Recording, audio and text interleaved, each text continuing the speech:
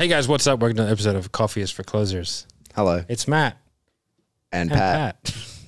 We're back. Roll the intro or whatever happens. Ex-Special Forces sniper turned entrepreneur. I've scaled numerous businesses to 8 figures. My name is Matt Ryder. This is my podcast, and I'm telling you to put that coffee down. Is it still an intro? I think so. Anyway. I don't watch this podcast. It sucks. Don't talk down to your audience like that. I listen to Joe Rogan. Yeah. That's why I thought, oh, my cold plunge gets here this week. Oh, snap-a-doo. Oh, How baby. exciting. Gonna put on a little bit of Andrew Huberman. Take my athletic greens. Have you been in a cold plunge? So No. to clarify, what did you spend? It's not important. Okay, so a large amount of money. I think it was over $10,000. Okay, so more than $10,000 on a cold plunge, never having been in a cold plunge. But I mean, like, I don't need to get slapped in the face to know I don't like it. Yeah. I'm not going to enjoy it, No. but I'm going to do it Okay. at least once. At least one time. Yeah, I mean, one time for sure. Yeah. Yeah. No, I'm going to do it. Okay. I do the sauna. Yeah. I like that. Every day. Every day. Every day. I like it. Yep. So I'm trying to live forever. you know. Yeah. With my high level of income and advanced in modern sciences, Yeah, it's 234, 240. It's not unreasonable to think you could reach that. Not unreasonable. So, interesting thing happened today. Yeah, what this last couple of days. Yeah. China has said they're not going to use the U.S. dollar as their reserve currency anymore. What does that mean? So, reserve currency, Pat, I'm glad you asked. Yeah. Is the currency that everybody agrees is the underlying currency of choice for international trade. Mm-hmm. So, it was the gold standard, like for a while, and then we got rid of the gold standard, and then we had. When did that happen? That was like a 70s thing, wasn't it? No, so the gold standard was for oil for a long time, but like the reserve currency was the pound Right, okay. until 1945, 46. Right. So shortly after, like, fucking US came in and sort of established themselves as a global superpower. Yep. So it was for a long time. It was the pound for about 100 years. It was that. I don't know what it was before that. But I did some research into it. So it's interesting. So every 100 years it changes. Right, okay. And you can literally, it's been doing that for like 1,000 years. Right. And you can watch the events unfold. It's the same events every time. Really? Yeah. So it's like, there's a book on it. I'll try and remember what the book was, but basically what happens is, that they start, governments have two options when they get into debt, right? They can either default or print more money. Mm-hmm. Obviously, they print more money because defaulting sucks. So as soon as they start to do that, then the underlying asset becomes less valuable. And then other countries start to eat the inflation because now they're having to spend more US dollar. But the US dollar doesn't necessarily massively go down in value and compared to theirs. So like it stops people like me and you wanting to buy from US websites because we're paying just way over, even though the US used to be cheaper when you go to the US and you can buy stuff. Now it's like, oh, I'm better off buying this at home. Yeah. You go to Lululemon, it's $80 US for some tights. You go here, it's $90 Australian for tights. You're like, well, I might as well just buy it from Australia. Like there's no benefit to me anymore. Yeah. So that starts to happen. And then from there, like the reserves of all the countries, they start to hold less USD. And so you can see like there's a dramatic decline in foreign in foreign governments holding USD. It's been declining for like 2 years, pretty substantially. So that's not great. And then from there, other like countries will then say, well, you can use our currency, and then it'll like a minor amount of things will happen. Like sort of Ecuador pulled out a while ago; they use Bitcoin, right? And then there's like a Russian, Brazilian. It's called like BRICS. Okay. So it's like Brazil, Russia, ITCA, whatever. I can't fucking remember all the countries, but the BRICS countries use their own currency in between each other to sort of cut out the US because they were having to like, buy US dollar and so they could trade with each other in US dollar, but they're all independent. Like they don't need the US dollar. Yeah. And then, I mean, that's why Gaddafi was killed, right? Because Gaddafi tried to bring oil back to the gold standard. So they killed him. And Hillary Clinton laughed about it on an interview. And now there's a live slave trade in Libya. Yeah. So, I mean, people got to go. I get it. But yeah, so that's why they killed him. So Xi Jinping has been working in the background, I guess, with a bunch of different countries. And now, like, I think Russia and Brazil have agreed to trade, have their reserve currency be the Chinese yuan. But like I don't think it's anything to worry about. No. Well, I mean, like China's economy is collapsing anyway. Yeah. You know, so like to me, it's like that's a good move for them to be more insular, work on their own shit. You know, get out of the way. You know, and with the state of government bonds in the U.S. and interest rates and so they've had three major. The U.S. has had three huge economic things happen recently, right? The first was the 2008 financial crisis. That was huge. So the government had to do a mass bailout of their entire economy. The second was what was the first one? I can't remember. There's been three.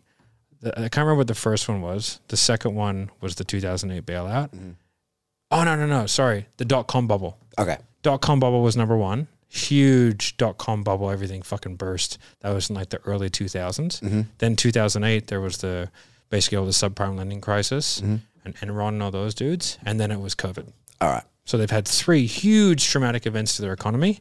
And that's just made the US dollar incredibly unstable. They've printed trillions and trillions of dollars. I think the stat is like more money's been printed in the last 18 months than ever's been printed ever combined. Really? Yeah.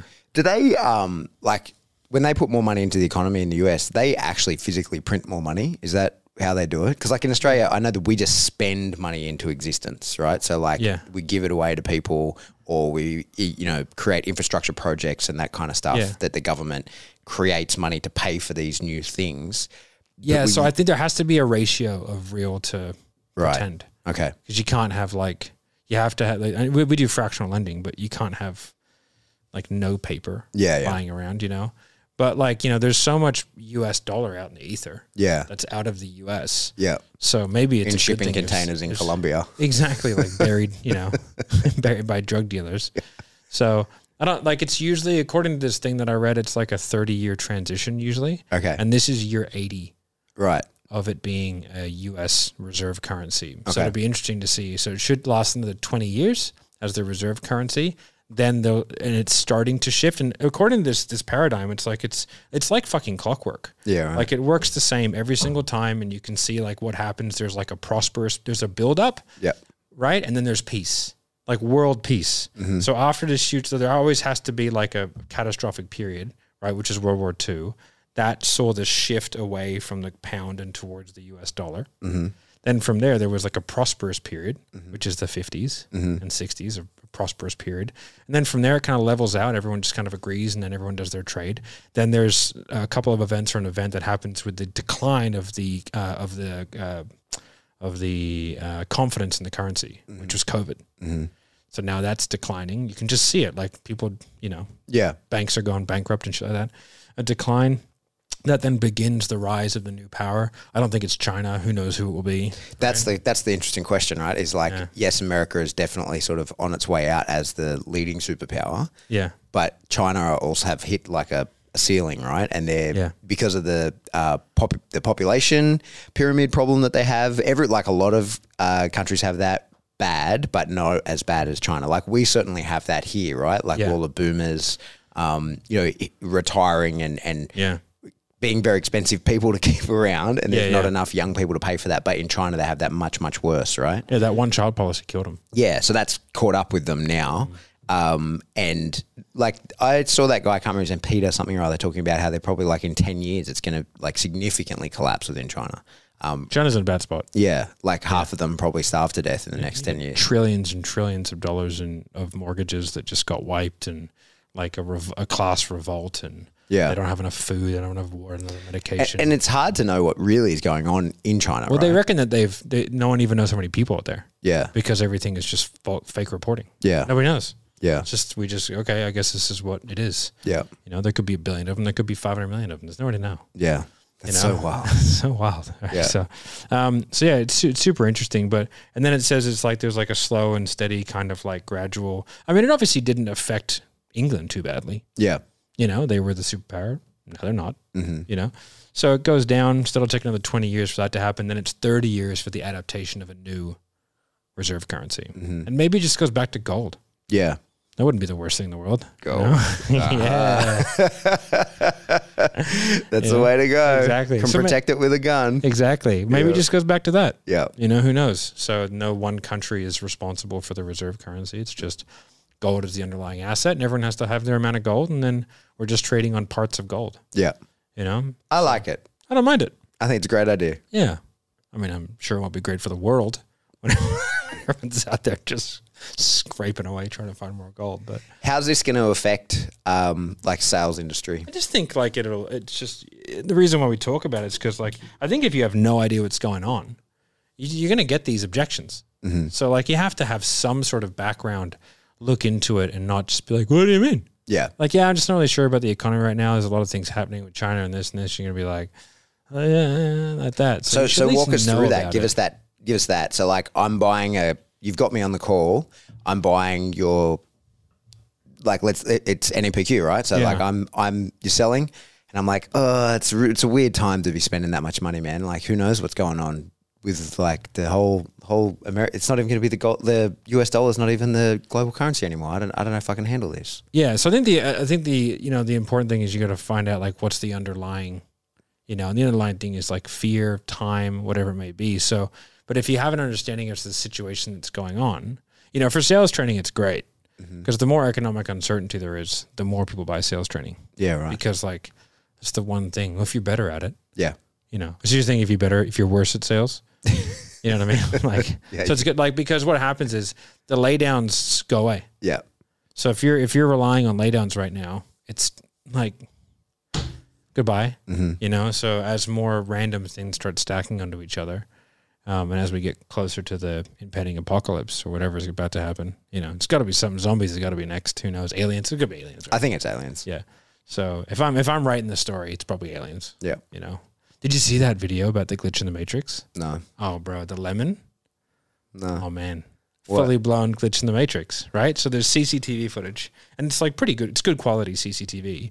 And this girl's working at a fucking Jamba Juice or something, and she's cutting lemons. Right, she cuts the lemon into 4. You clearly see her cut it into 4. Right, she goes 1. You can see the whole thing. She breaches around to get the bag, and then she picks it up, and it's only cut in half. She looks at it and you see this fucking little twitch, right? Instead of like that, there's a little tiny twitch of this lemon in the footage, and it's back to like it's 2 quarters and 1 half. Yeah, right. And she's looking at it, and she's like, what the fuck is this? So she cuts it again, puts it in the bag. But like you clearly see her cut it. Like she's so confused by what's happening. She's like, ding, ding, ding, ding. And then you just look at her and just go like, what? Like that. And it's like, it's going viral, and it's like the Matrix glitched. Yeah, right. Yeah. It's pretty interesting. I'll have to look that up. Yeah. It's fascinating. Yeah. Speaking of the Matrix, Tate's out. Yeah, so that's interesting, right? Like that's deep within the coaching and consulting space. Yeah. What's going to happen there? Is he going to run away from Romania, you reckon? I don't know, but I reckon that now he's going to have a goddamn superpower worth of PR. Yeah. Wrongfully imprisoned, straight up. Like they had no evidence. He did shit. Yeah. Kept him in prison for 4 months. Yeah. 4 or 5 months without charge, without anything. And then basically they just, we have nothing. And so he's jacked too. Apparently he was doing like 7,000 push-ups a day. What else he gonna do? Some shit is all he did. He just sat there. He's like, I just read the Quran, did push-ups.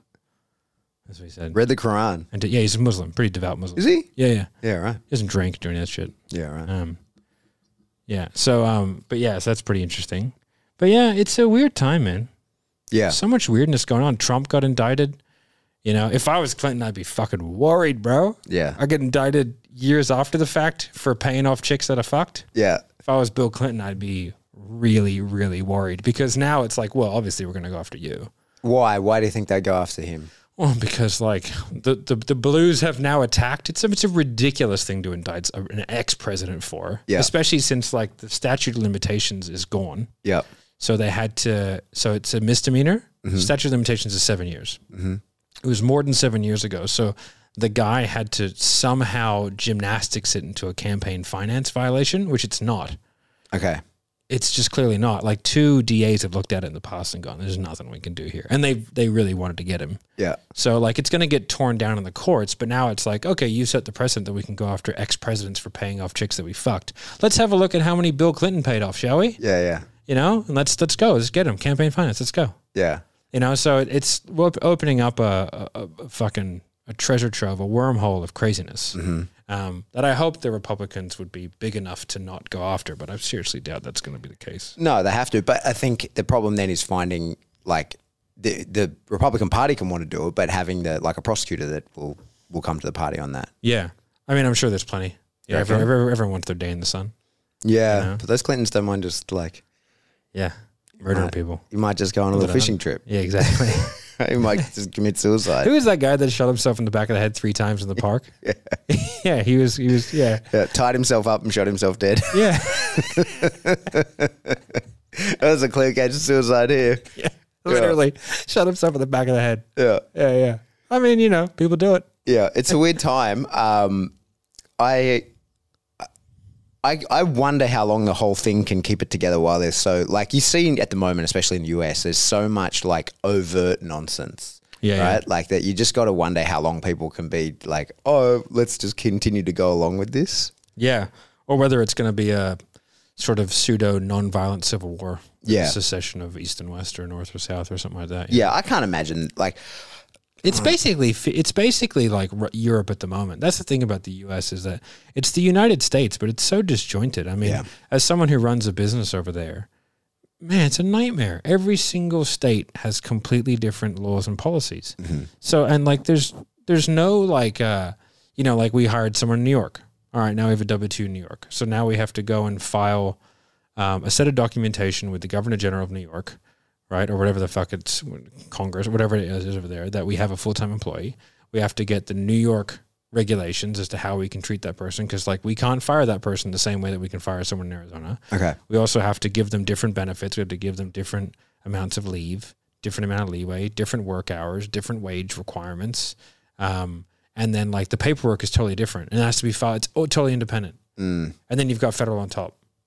So, like, it's a pretend United States. They're not united in any particular way except for they have a flag. Yeah. Everything else is totally different. It really is very similar to Europe where you've got, like, the Czech Republic, you know, and you've got fucking whatever. Yeah. You know?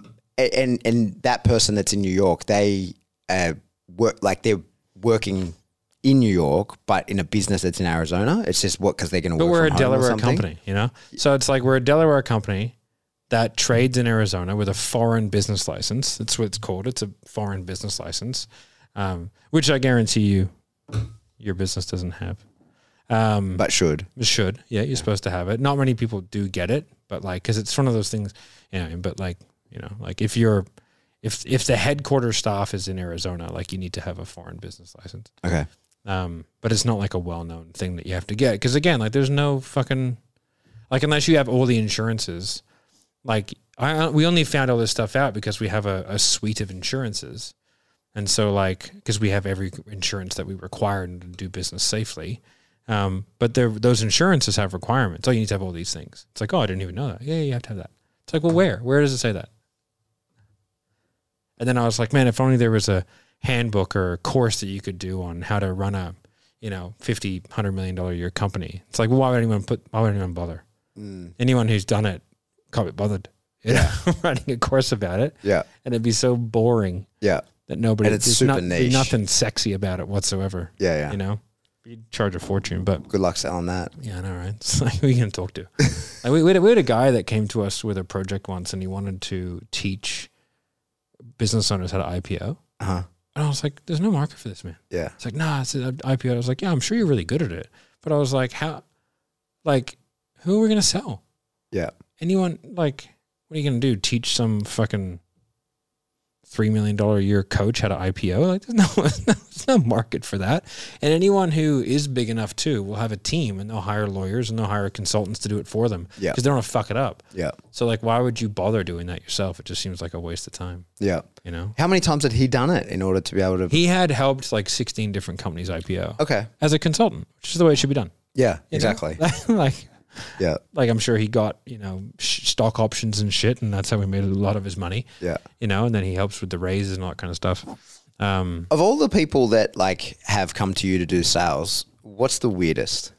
Oh man, there's been a ton of them. Like golf cart flipping. Yeah. Yeah. Teaching people how to flip golf carts.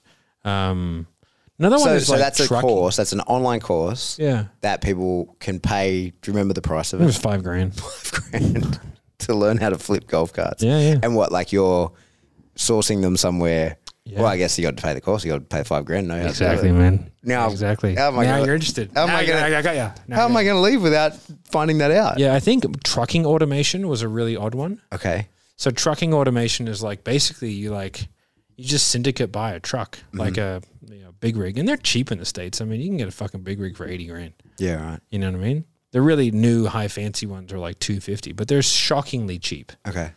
Like I was like, oh, these are. I thought they'd be $1 million plus for a 18-wheeler, but they're not. Right. So anyway, you syndicate buy it and then whack a driver in there and take a percentage of the profits. You know, so you own 1/10 of a truck. Yeah. I was like, that's just a strange business model. Yeah. Other ones like ATMs, people would teach you how to do ATM businesses. Actually, a good business. Yeah. It's just if you can get in the right places. That's the tricky part of ATMs. I've known some people that do that. Yeah. It's very location based. Yeah, and they move them. Like if the ATM isn't hitting the KPIs, it's they move them fast. Yeah. Like they chase the in and out. Yeah. Yeah. There's a lot, you got to put a lot of money into them. Literally. You know, literally. I think you got to have 15 to 20 grand in an ATM at any one time to make it worth your while. Yeah, Otherwise, you got to refill it all the time. Yeah. A lot of automation, like YouTube automation. That's a very interesting one because people pull it off. Mm-hmm. You know those like voiceover tech shows. Yeah. Voiceover top 10. You're gonna go and see like those things fucking make money, man. Like they're a long game. You're gonna pay anywhere from 40 to 60,000 for them to set up. Like they usually do like 3 different ones with 3 different niches, and they kind of see what works. But they build them up to like 10 to 15K a month passive incomes within like probably 18 months to 2 years. Yeah, right. It's not bad. So that's a course that someone sells on how to do that. A lot of it's done for you. Yeah. So they'll do it with you, and then they do like an 80-20 profit split. So essentially, they're getting people to finance the first 6 to 8 months of it. You know what I mean? And sort of get it all set up, and then from there they go off to the races. I know a couple companies that do it quite well. That's a really interesting one because YouTube's so hard, you know, and some of them are like celebrity based, like the one celebrity, like the Chris Pratt channel. Right. It's like fucking all things Chris Pratt, daily video. Yeah.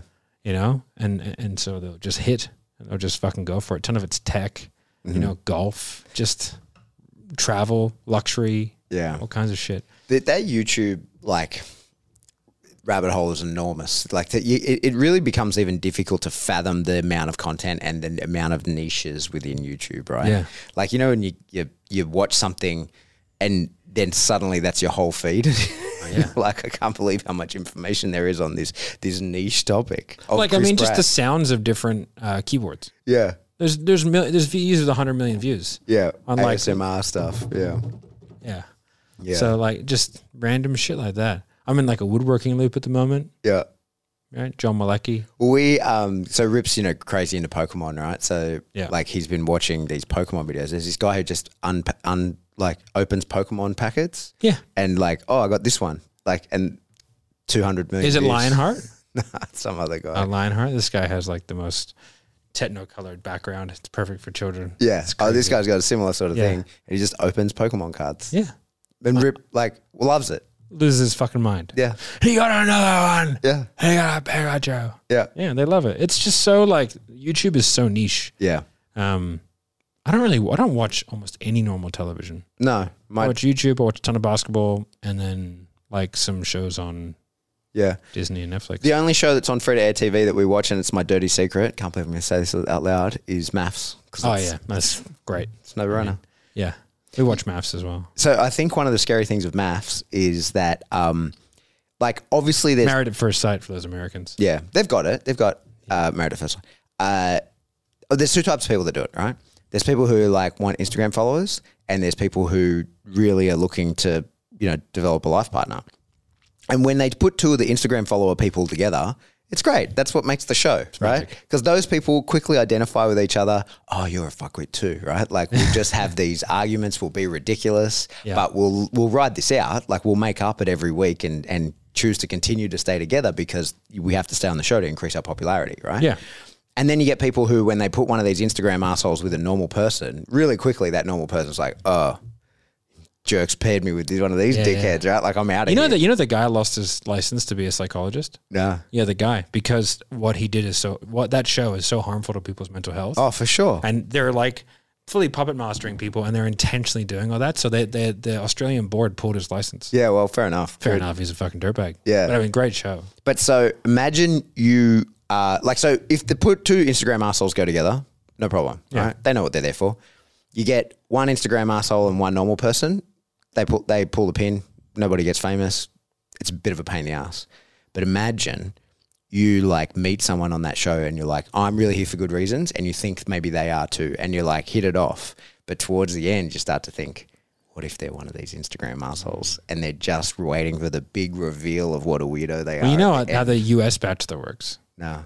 They get to choose at the end between the guy or the money. Really? Yeah, that's how they... So like the real contentious part about the US Bachelor is that you don't know who's there for real. Yeah. So you know how they always say like basically in the Australian one it's like, oh, you're here for Instagram followers, but there's like it's him or 50 grand in cash. Yeah. Which one? Well, you take the 50 grand, of course you do. And they didn't meet up with them later. Yeah, I mean, yeah. Why not just do that? You're an idiot if you don't do that. Yeah. You're like, oh no, I don't choose you. Yeah, exactly. Yeah. See, I'll take the money. It'd be terrible if you texted me after we get this money and we both run off with this money. It'd be a terrible holiday. Wouldn't that be? Yeah, I love those horrendous shows though. Yeah. I just like shows that I don't like anything that's sad or stressful. Yeah, fair enough. Don't need it in my life. Got I have enough enough stress. I got enough stress in my life. I don't need to watch Sammy tried to get me to watch Wednesday. Oh yeah. I was like, nah. I watched the first. I was like, nah, too stressful. I don't want to borrow it. Yeah. And also, like, part of having ADHD is you have a high level of prediction as to what happens. It's like a common thread, and I can predict nearly anything in a movie that happens. Okay. I'm like, as soon as I see like, did you say The Sixth Sense? Did you say that coming? I don't remember, but it's the biggest twist ever. Yeah, it is. Yeah, I don't think I did see that coming. Yeah, okay. Because I don't think anyone who says they saw that coming is probably full of shit. The guy's dead the whole time. Yeah, but like, I'll usually be able to go like, we watched a movie, the new murder mystery movie. Okay. It's on Netflix with Adam Sandler, and I immediately they focused on one thing for like half a second, and I immediately went, I knew everything that was about to happen. Like it was like they just focused on a thing, and I was like, okay. And then I was like, well, that's the murder weapon. And then this is how it's going to happen. This is why they focused on it. And there's that. It's like a pattern recognition because they know how you just see the patterns within film. Mm-hmm. And so you just go, okay, I know everything that's going to happen. And I went to talk and somebody goes, don't you fucking say it. She's like, if you figured out what's about to happen, I was like, yeah, okay, I'll be quiet. Like that. Because I just ruined it all for her. So now I know to stay in my lane and just be quiet. Yeah. But yeah. How much do you think of that actually transfers to your sales? Like, probably heaps. Yeah. Really good at patterns. Yeah. So you reckon that you like very often you see the objections coming from people like long before they come and you then sort of pre-handle it before it comes out? Yeah, for sure. Yeah. I never put the two and two together, but yeah, it probably is. You can see it, you can just sort of, someone says something, and it's like they're emphasizing a word, which is like, it sort of takes away their own responsibility. Mm-hmm. A sales guy starts just really casually going, oh, I'm doing this and this, but the lead quality hasn't been great lately. Mm-hmm. Oh, okay. Like that's a pattern. Yeah. And then if it happens one more time, you're like, oh, okay, that's not by accident. That's that person sort of. So now we have to work towards getting rid of that. I think a lot of people would call it like a limiting belief or whatever. Mm-hmm. I just think it's sort of like, oh, it's just a pattern that they've used to justify their own failure. Mm-hmm. Yeah. So if you can identify that early, it just makes it way easier because then you can like in your process, you're going to have different options to you and like how you would emphasize one thing or another, or if you take it down the left or right. And if you go like, well, traditionally what I've seen is that people that present with this pattern, if I go this way, I get a better outcome. Mm-hmm. So it's just pattern. Same as what you would with dogs. Yeah. Oh, I've seen that. I've seen that before. Yeah. You just learn to read it. Yeah. So it's just reading. And I think people are super predictable. Yeah. So if you can just listen to them really well, then you can sort of go, oh, okay, I know where this guy's going with this. And then it becomes quite simple. Sales is really easy. Like people overcomplicate it. They make it so much harder than what it has to be because I think they put so much pressure on themselves to be really good at it. But it's like, it's not that difficult. Like to be really good at it is really difficult because to be really good at anything is super difficult, whether it's weightlifting, fucking using chopsticks, whatever. Yeah. Right. But to be like pretty good at it, it's not that hard. It's just gotta like, you just gotta like actually do some work on it. Yeah. You know, the amount of salespeople that I see like, oh, what are you working on? I'm getting better. I'm like, cool, bro. Like, I mean, it just seems so ridiculous. Yeah. You know, you can't, every now and then someone comes in and they're like, I'm working on this. You're like, cool. Why are you working on that? For these reasons. Perfect. Keep doing that, man. Yeah. You'll be fine. Yeah. You know, you see so many people just kind of like, if you go to the, like, so one thing I learned in fitness was like, when I was getting coached by a guy called Charles Poliquin, he passed away a few years ago, but he said like, if you want to get better in exercise, it's your first exercise and your first workout of the week. So it's your A1 of your, you know, of your first day. So it's like, you're going to get better at bench press.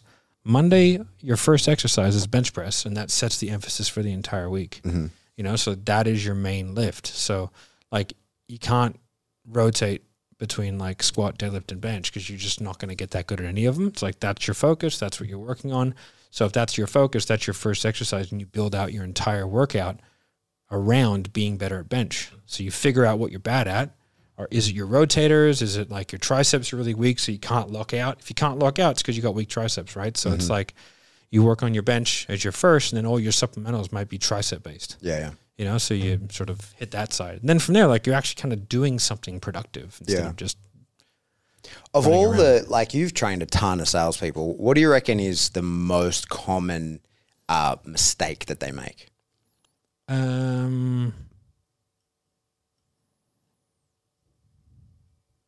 I want to say not listening.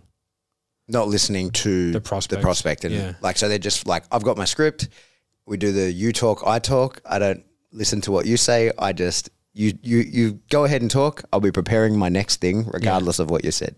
Yeah. When you can hear someone's internal monologue, you know, like someone says, oh yeah, my father passed away. And they go, okay, perfect, great. Yeah. That happens a lot. Yeah. You know, it sounds so crazy when you say it like that, but it happens a lot. Yeah. And it's just people not listening. Okay.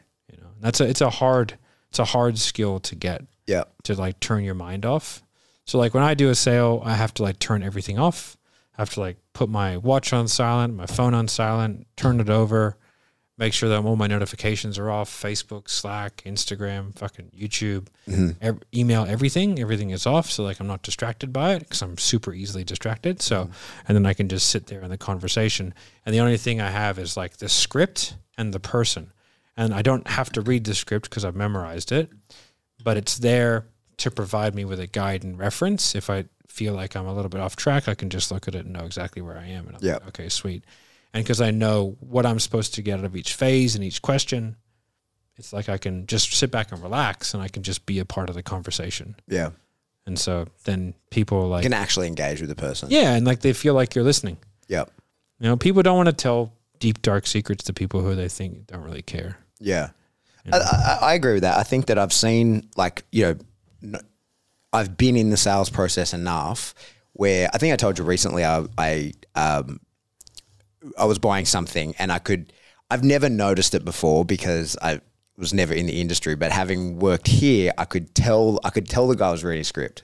And at one point we were having this conversation. It was like, he did like a 2-call kind of thing, but he was driving the first time and like he didn't have the script and it kind of fell apart. And I was like, I was going to buy, I was a committed buyer before the phone call, but I just kind of let it play out because I was like, this is interesting to me now. Yeah. And he didn't have the script and I could tell it kind of fell apart. So then he was like, oh, I need to call you back. And then when he had the script, it was very much the same. It was like, I could feel him working through the whole thing. And it didn't really matter what I said. It was like, I was like, yep. And I gave some objections just because I was just curious. Right? I was just like, how will this be handled? Yeah. I almost wanted to then like re-pitch to him like, hey, you could get sales training from these guys. But I could feel that he just had a process. He was working through it. It didn't matter what I said. Yeah. I got a call from Sabi Subre's sales team. Oh, yeah? Yeah, because I bought that book in 2019. Yeah, right. Right? Follow-up is... Yeah, I mean, obviously, like, I'm going to be nice and say this is probably a new guy that got the old shit leads. Right? That's what I'm assuming. Yeah. It was ruthless. Like, it was, he called me It was really like, he sounded quite new. I was like, oh, I'll just see what he has to say. And it was so scripted and so like, the enthusiasm meter was like off the charts. Yeah. And then like, he's like, I just want to start off by saying, are you doing more than $5,000 a month? I said, yeah, a bit. You know what I mean? And they're like, so they go, what are you doing? I said, oh, Australian, maybe like 4.5 million a month. He was like, okay. And then it was like just the same script. And then it was like, we're going to sit down with you with an expert and we're going to go over how to double your revenue. I was like, but you guys don't even do my revenue. How are you going to double mine? And he was like, so we'll do this, this, and this. Sound good? I was like, yeah, sure. He's like, so do you want to do it? I was like, not really. And he just could tell like he had nothing. Yeah. When I said no, he had nothing. It just hit like a dead stop. It was just, he's like, but we're going to do all this for you. And I was like, I don't want that. I was like, me on the phone for an hour with some person. Yeah. It just doesn't seem super like a great use of my time, if I'm honest. Yeah. But if you want to send me the resources that you said you had, you're more than welcome to send. I'll have a look at them. Yeah. It was just like so scripted, but you could tell he was new. I was like, oh, I mean, I hope to God he was new. You know what I mean? Did you consider offering him some sales training? Nah, it's just so douchey. You've never done that? Oh, no, with no. So I had a sales call with Salesforce. Mm-hmm. Worst sales call I've ever had by a country mile. If you're listening, Salesforce, your sales fucking sucks, man. They had 5 people on the call, 5 sales reps. Wait. What is Salesforce? Salesforce is like the biggest CRM in the world. Okay. Billion dollar company, like multi-billions, right? Right. And they're like they're a CRM that has like all these bolt-ons. So like you can do everything. You can run Coca-Cola on it. You know what I mean? Mm-hmm. So it's massive. It's the biggest CRM. But it's a Lego. It's build your own. Mm-hmm. And like they don't build it for you. They don't even have builders you can hire. They just have like affiliates that do all the building. And it was like an hour meeting with someone from their marketing cloud team, their analytics cloud team, their sales cloud team, and their data visualization team, all of which just asked me completely segmented questions. And I was so confused at what was happening. Were they all in the same place? 3 of them were, and 2 of them were on Zoom elsewhere. But they have like all these different cloud-based plugin products, and then they have Salesforce. And Salesforce by itself is almost nothing. Mm-hmm. So you kind of add all this stuff on and you get it all built out to sort of customize the whole client journey, integrate with the marketing, everything, right? Mm-hmm. So it's like your booking, it's your marketing, it's your everything, right? Which is great because you can get really good data because it all kind of talks to each other. And like I was on this call, they all just start sort of firing questions at me. And I was like, I had to tell them on the call, I was like, guys, you got to stop. They're like, huh? And I was like, this is so confusing. And I'm a sales guy. And I just have no idea what you want out of me. It's like, I would tell you the problems that I'm having at the moment, and then you see if you can solve them. So they sort of went through and they sort of re-hijacked it. And at the end he goes, yeah, I've sort of been doing some numbers and I think we could probably do it for like $25,000 a month, but I'm leaving soon, so I'm pretty incentivized. So if you want, I can do it for like $14K a month. Right? And I was like, I'm leaving soon. Yeah, so I'm pretty incentivized. That's what he said. His name is Jack. He's a fucking terrible, terrible sales rep. What does he mean by that? Yeah, I guess, I don't know. Like I'm leaving the company, so I don't care how much you buy it for. Yeah, I don't give a fuck. I just want to get some comps. Yeah. Right? That's basically what he said. And I was like, okay, fair enough. I go, for what? Yeah, what am I getting for that? No answer whatsoever. So like, I was like, this is ridiculous. And so they emailed us like, oh, we'll get on a call and do this, this, and this. And Marco just tore them apart. And it was like, what is the agenda? What is the outcome? What are you looking for? Why do you want my time? Yeah. And then I had them reach out to me again. And I was like, this is the stupidest sales process ever. I goes, this is what Salesforce is. You guys are, I don't know how you've gotten to where you are. You must have just borrowed billions of dollars because this is fucking horrendous. Mm-hmm. It was just so bad. And that's like reflective of all these big companies. Sales is like an afterthought. That's why, like, I think coaching companies do so well so quick because sales is the forethought. Yeah. It's like, how do we get people in sales, marketing, sales, marketing, sales, marketing? And even though, like, they're not great from, like, a process or data standpoint to thought about, we had a company reach out to us a while ago, and it's like, they're an Australian company. They've borrowed shitloads of money. And 2 of the guys who are starting it were ex-CEOs of 2 of the big 4 banks. Okay. And it's a banking solution for banks. Mm-hmm. So they're selling B2B to large banks and also like the regional banks. They sort of had the big four banks covered because they're all friends. So they were like, we can get those, but we really need to make one sale a year of the regional banks. That's it. And they were like, I was like, what's your sales? Says, oh, we don't have any. I was like, what salespeople do you have? They go, oh, none of us have background in sales. And like, dude, their budget was like 15 grand to do the entire sales process from where to go for a company that needs one sale a year. And it's like hundreds of millions of dollars. Yeah, right. And I was like, I didn't even take the call any further because I was so... This doesn't stack up. I was like, you're so stupid. I don't know how to deal with this. Like, I don't want to negotiate because I'm going to have to charge you hundreds of thousands to do this because like you're asking us to develop basically a whole lead generation strategy because they had no lead generation. So we had to figure out how to cold call them, how to get through the people, and then how to get... So we'd have to do it ourselves to figure it out. Yeah. That's how we'd have to do it. So I was like, so you have targets of a couple $100 million a year. Right now you have zero revenue, zero way to get to it. And you think 15K is an appropriate budget to get there. They go, yeah. And I go, okay, all the best of your future endeavors. I was like, I'm not even going to try and handle this. So do you think that is that they legit had no idea? No idea. Yeah. So they just had no idea what this would cost. And someone just like the good ideas fairy picked out a number. No. Yeah. Yeah. I think so. Which is crazy because like, why, how are you supposed to make the money if you don't? Yeah. You know, or like at least hire a savage for $1 million a year who's done it. Yeah. You know, like go out and do that. But it's just nothing. Like same with like that other company we did, that fintech company. I mean, like, you know, they're valued at 5.6 billion. They've done 8 rounds of funding and they had no discernible sales process that was of any, and their only sales training was like product knowledge, you know, and they had 55 sales reps and it was just crazy. It's like, why aren't you guys thinking of this? And that's why the whole fucking stupid valuation model comes in. Cause it's like a business that's never turned a profit is worth billions of dollars. Yeah. Yeah. I spoke to a guy on the weekend at a kid's birthday party and he was a accountant who has his own M&A firm. So they help like medium-sized businesses kind of sell to private equity firms. So an EBIT of like 10 to 20 million. So EBIT, you know, earnings before interest and taxes. So probably doing a net of like 5 or 6 million, right? So decent sized companies. And he kind of explained to me what they do. And we recently started working with Gym Launch. So Gym Launch has brought us in to like kind of help with a lot of their sales processes and stuff like that. And they were bought out. And so I was speaking to Kale, the CEO, and he was kind of telling me some of their targets. And I was like, this is just such a weird way of doing business. But it makes sense now that I've spoken to this guy randomly because his target is EBIT based, not net cash flow, nothing. It's just EBIT based. So this guy explained to me and he goes, what they do is they'll come in, they'll value the business and then they'll buy it and then they immediately aim to triple it. That's their goal, is immediate triple. And the way they do that is they put debt into it. So instead of having to finance the growth of the company through your profit, you finance it through debt because the interest is a tax deduction.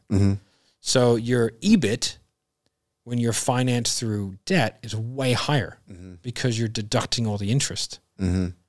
So like that, I was like, oh, that's pretend. Yeah. First of all, I was like, oh, we're pretending. I see. And then what they do is they triple it and flip it.